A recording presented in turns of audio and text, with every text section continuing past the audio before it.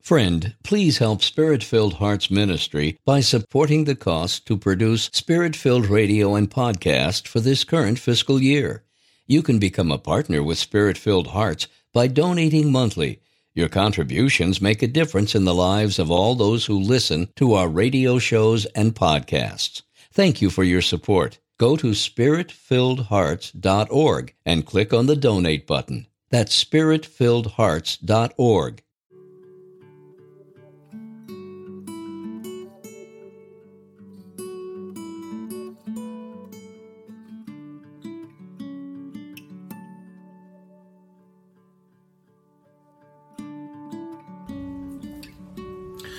Welcome to the 23rd I Thirst follow-up.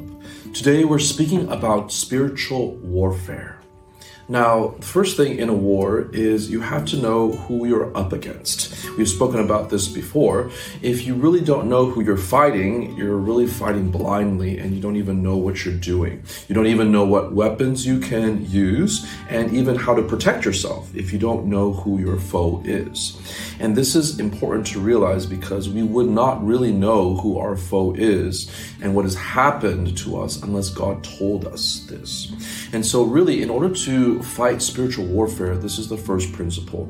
God is the one that has to fight for us, and we have to be humble and let him do that battle. This is what we learn from St. Michael the Archangel. Remember, St. Michael the Archangel is an angel that is not going to be as powerful as the highest angel, who was the highest angel, Lucifer. Right? This is before he fell. And so St. Michael, whose name means who is like God, it's a question, right? Quis ut Deus? Who is like God? And the answer obviously is no one is like God. And so his whole name, who is like God, right? The answer is no one. That is a name of pure humility. And so when he goes up to fight against Lucifer, he knows that he, of his own nature, his own angelic nature, he's so much weaker than Lucifer. He is not as smart as Lucifer. He is much weaker. He cannot even stand up into a fight against Lucifer whatsoever. However, what makes him stronger is God. And so God uses St. Michael and gives him all the power that he needs in order to thrust Satan out of the upper parts. Remember, the angels were not yet in heaven. So Lucifer was not in the beatific vision. This is very important. So if it says that here thrust out, he's being thrust from heaven, what that means is just the higher parts, right? It's not the actual beatific vision of God.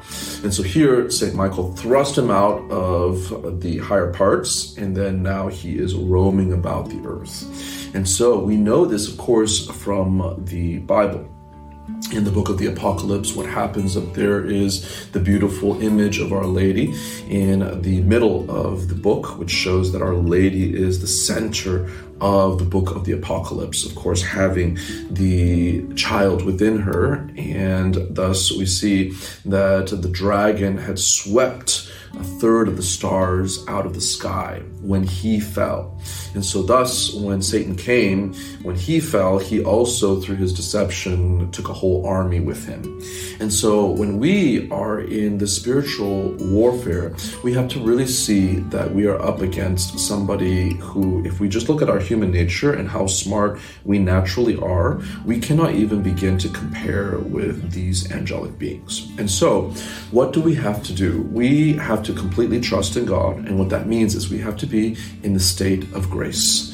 We have to make sure that we go to confession. We have to make sure that we are not sinning mortally. That means going to Mass every single Sunday and holy days of obligation. And thus, when we do that, when we have sanctifying grace, we have this protection that is put around us. That's the armor that we need.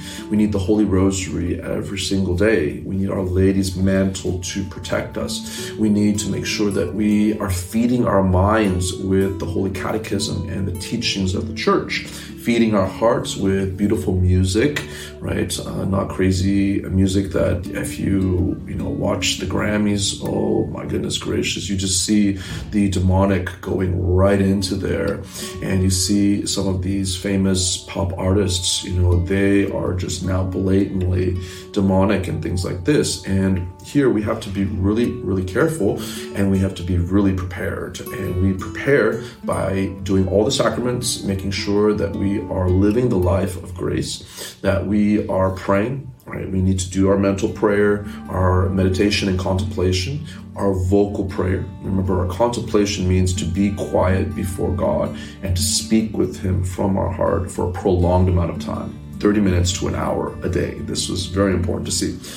And when we have those things, then we have all the armor and all of the weapons that we need in order to attack Satan as well as the evil ones. This is how we are to fight spiritual warfare ordinarily. There is not a day that we get up from bed where we are not already just bombarded with all of these different temptations, because the demons, they hate the fact that if we are in the state of grace here, they cannot stand the fact that, if we die in the state of grace, that we go to heaven, something that they could never have. And so they are constantly awake. They don't need to sleep at all. This is a really important thing, right? We need to sleep. That's how weak we are, right? We need to eat. We need to study, right? The demons, they don't do any of this, right? They are completely awake all the time, right? Because they are pure spirits. They have no bodies, and so here they are completely awake.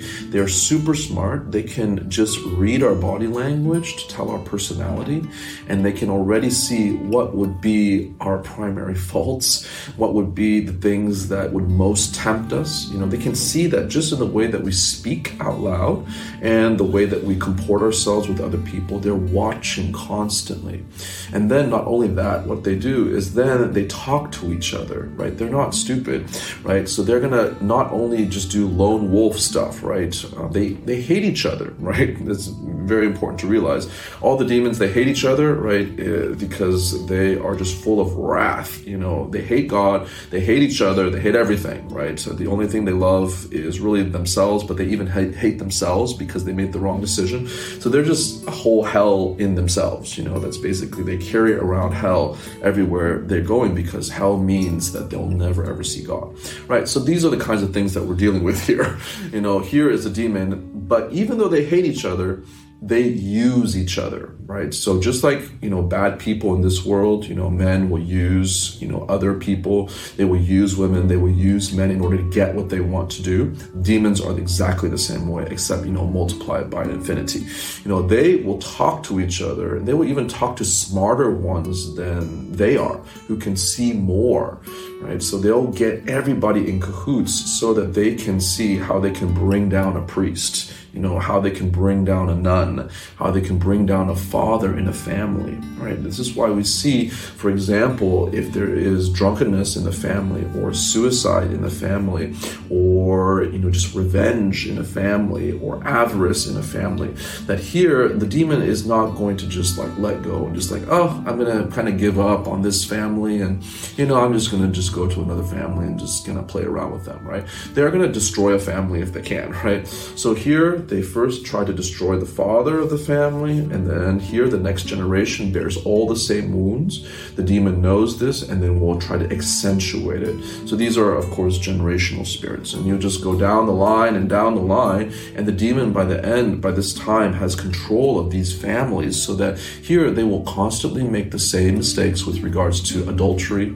There will be infidelity. There will be the same wrath and revenge, or sometimes it could be just depression is just rampant in the family, alcoholism, drug addiction, sex addiction, all of those different things. They're just all down the family. And so here the demons are, again, here they're super smart. They know the weaknesses of people, and they will just play on them and accentuate them. On a spiritual level, so those are just natural fathers, right? On a spiritual level, this is even worse, because here they know that the priest is just so valuable that, again, remember, if there were 3 or 4 St. John Vianney's, that the whole kingdom of Satan would be destroyed. That's what Satan himself said.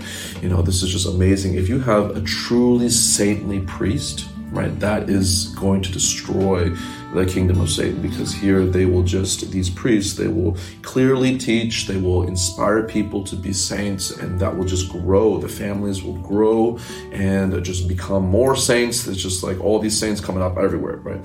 So here these holy priests, right, again, they will have, generations of their spiritual sons and daughters and things like this, right? And so here the demons are just working to see how can we destroy a priest. This is what they're thinking of, right? And so here, we have to look at the whole expanse, because again, the demons are not just going to, they will destroy each individual person, because they don't like them. They are envious of them. They don't want the person to go to heaven. They are so envious that they have a chance to go to heaven, but the demon himself is never, ever going to go to heaven. And so here they're obviously having single targets, but at the same time, they are attacking entire cities. They're attacking entire countries. They're attacking entire just civilizations, basically. And so this is important to see again what we are up against with regards to spiritual warfare. And so here, when people say, I don't need to go to Mass on Sundays because I'm so busy, or, I don't need to, bring my children to Mass, or, I don't need to bring my children to confession, or I don't need to go to confession. all of these things just basically open up. It's just basically like, just opening up your heart to the demons, and they're just like, just come on in, just you can hurt me, it's okay, just come on in, right? It's like taking off all the armor that we should be putting on, and then here they're just like coming in and, they're just taking over everything, our lives, our families, and everything like this. And so here in spiritual warfare, we have to really be virtuous, right? It's going to be supernatural virtue and grace that are going to be our weapons and our protection. Now, the other thing too is when we are in spiritual warfare, obviously here in these things, we must always have the priest as the one who is going to fight. And here, for example, the spiritual warfare can get so deep that there will be an exorcism that is necessary. And here, this is, of course, always with the principle that, again, the priest never acts on his own, but again, it's going to be the bishop that is the one who always must give permission. And so here it is the authority, and this is what all the very holy priests who are exorcists say, that with regards to rightful holy authority, here the demons cannot attack these things, right? So when we have rightful holy authority in our families, but then also, obey the bishop, right? Make sure that everything gets permission, etc. Then you do your exorcism on the priest level.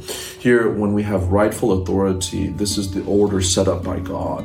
And so then they cannot attack these things. So here, with regards to kind of more difficult cases of spiritual warfare, remember, we can't just go and try to fight the demon ourselves, right? We are just going to lose big time, right? We need to go to a priest. Then the priest, if there is a true case of exorcism needed, right, here there's a whole team that has to assess the situation, make sure that psychologically the person is sound, make sure that really these things are preternatural, that means above nature, and then we submit everything to the bishop, and then he takes care of that, he makes the judgment, and then he sends a whole team of exorcists, and then one, of course, is deputed, but then that exorcist makes sure that he has a whole team of religious, of laymen, in order to help him in that whole process. So here we have ordinary spiritual warfare. Again, here this is our day-to-day living where we have to sacrifice, live a virtuous life, sacraments, grace, and constantly pray, mental prayer, contemplative prayer. Then, of course, we have extraordinary spiritual warfare, where this then is now needing the authority of the priests and the holy prayers of exorcism that the church has given us throughout the centuries, in which she has used in order to cast out demons, all the way, from the time of Jesus. And so here we see that these are the cases of extraordinary exorcism. Again, if you're dealing with a house that is, under the attack of demons, here we have to, again, go to priests, and we have to make sure everything is correctly set up in the hierarchy so that we're not just like, Ghostbusters and just like going and kill these ghosts by ourselves. No, there's no such thing here. You just don't do that by yourself, right? Here we have to go through and make sure that all the proper channels are done and all the authority of the priest and the bishop is constantly respected. And then using, you can't just make up, prayers to attack demons, right? These are going to be prayers that are, given to us by the saints, given to us by the tradition of the church, and Latin, right? The demons hate Latin. They fear Latin because it's a holy language that unites the entire church. That's why they have tried to attack Latin as much as possible. That's why hardly anyone speaks Latin anymore. That's why hardly any priests know Latin anymore. It's really important to see how powerful Latin is. Gregorian chant is also, it's in Latin, but this holy music is also very much hated by demons. There's some amazing studies that have been done with Gregorian chant being played during exorcisms, and here it really helps with regards to the exorcism being more effective. And so here, basically using all the sacramentals of the church, and we have to really see, again, everything is only done by the power of God, right? We can't do it ourselves. It's always the power of God.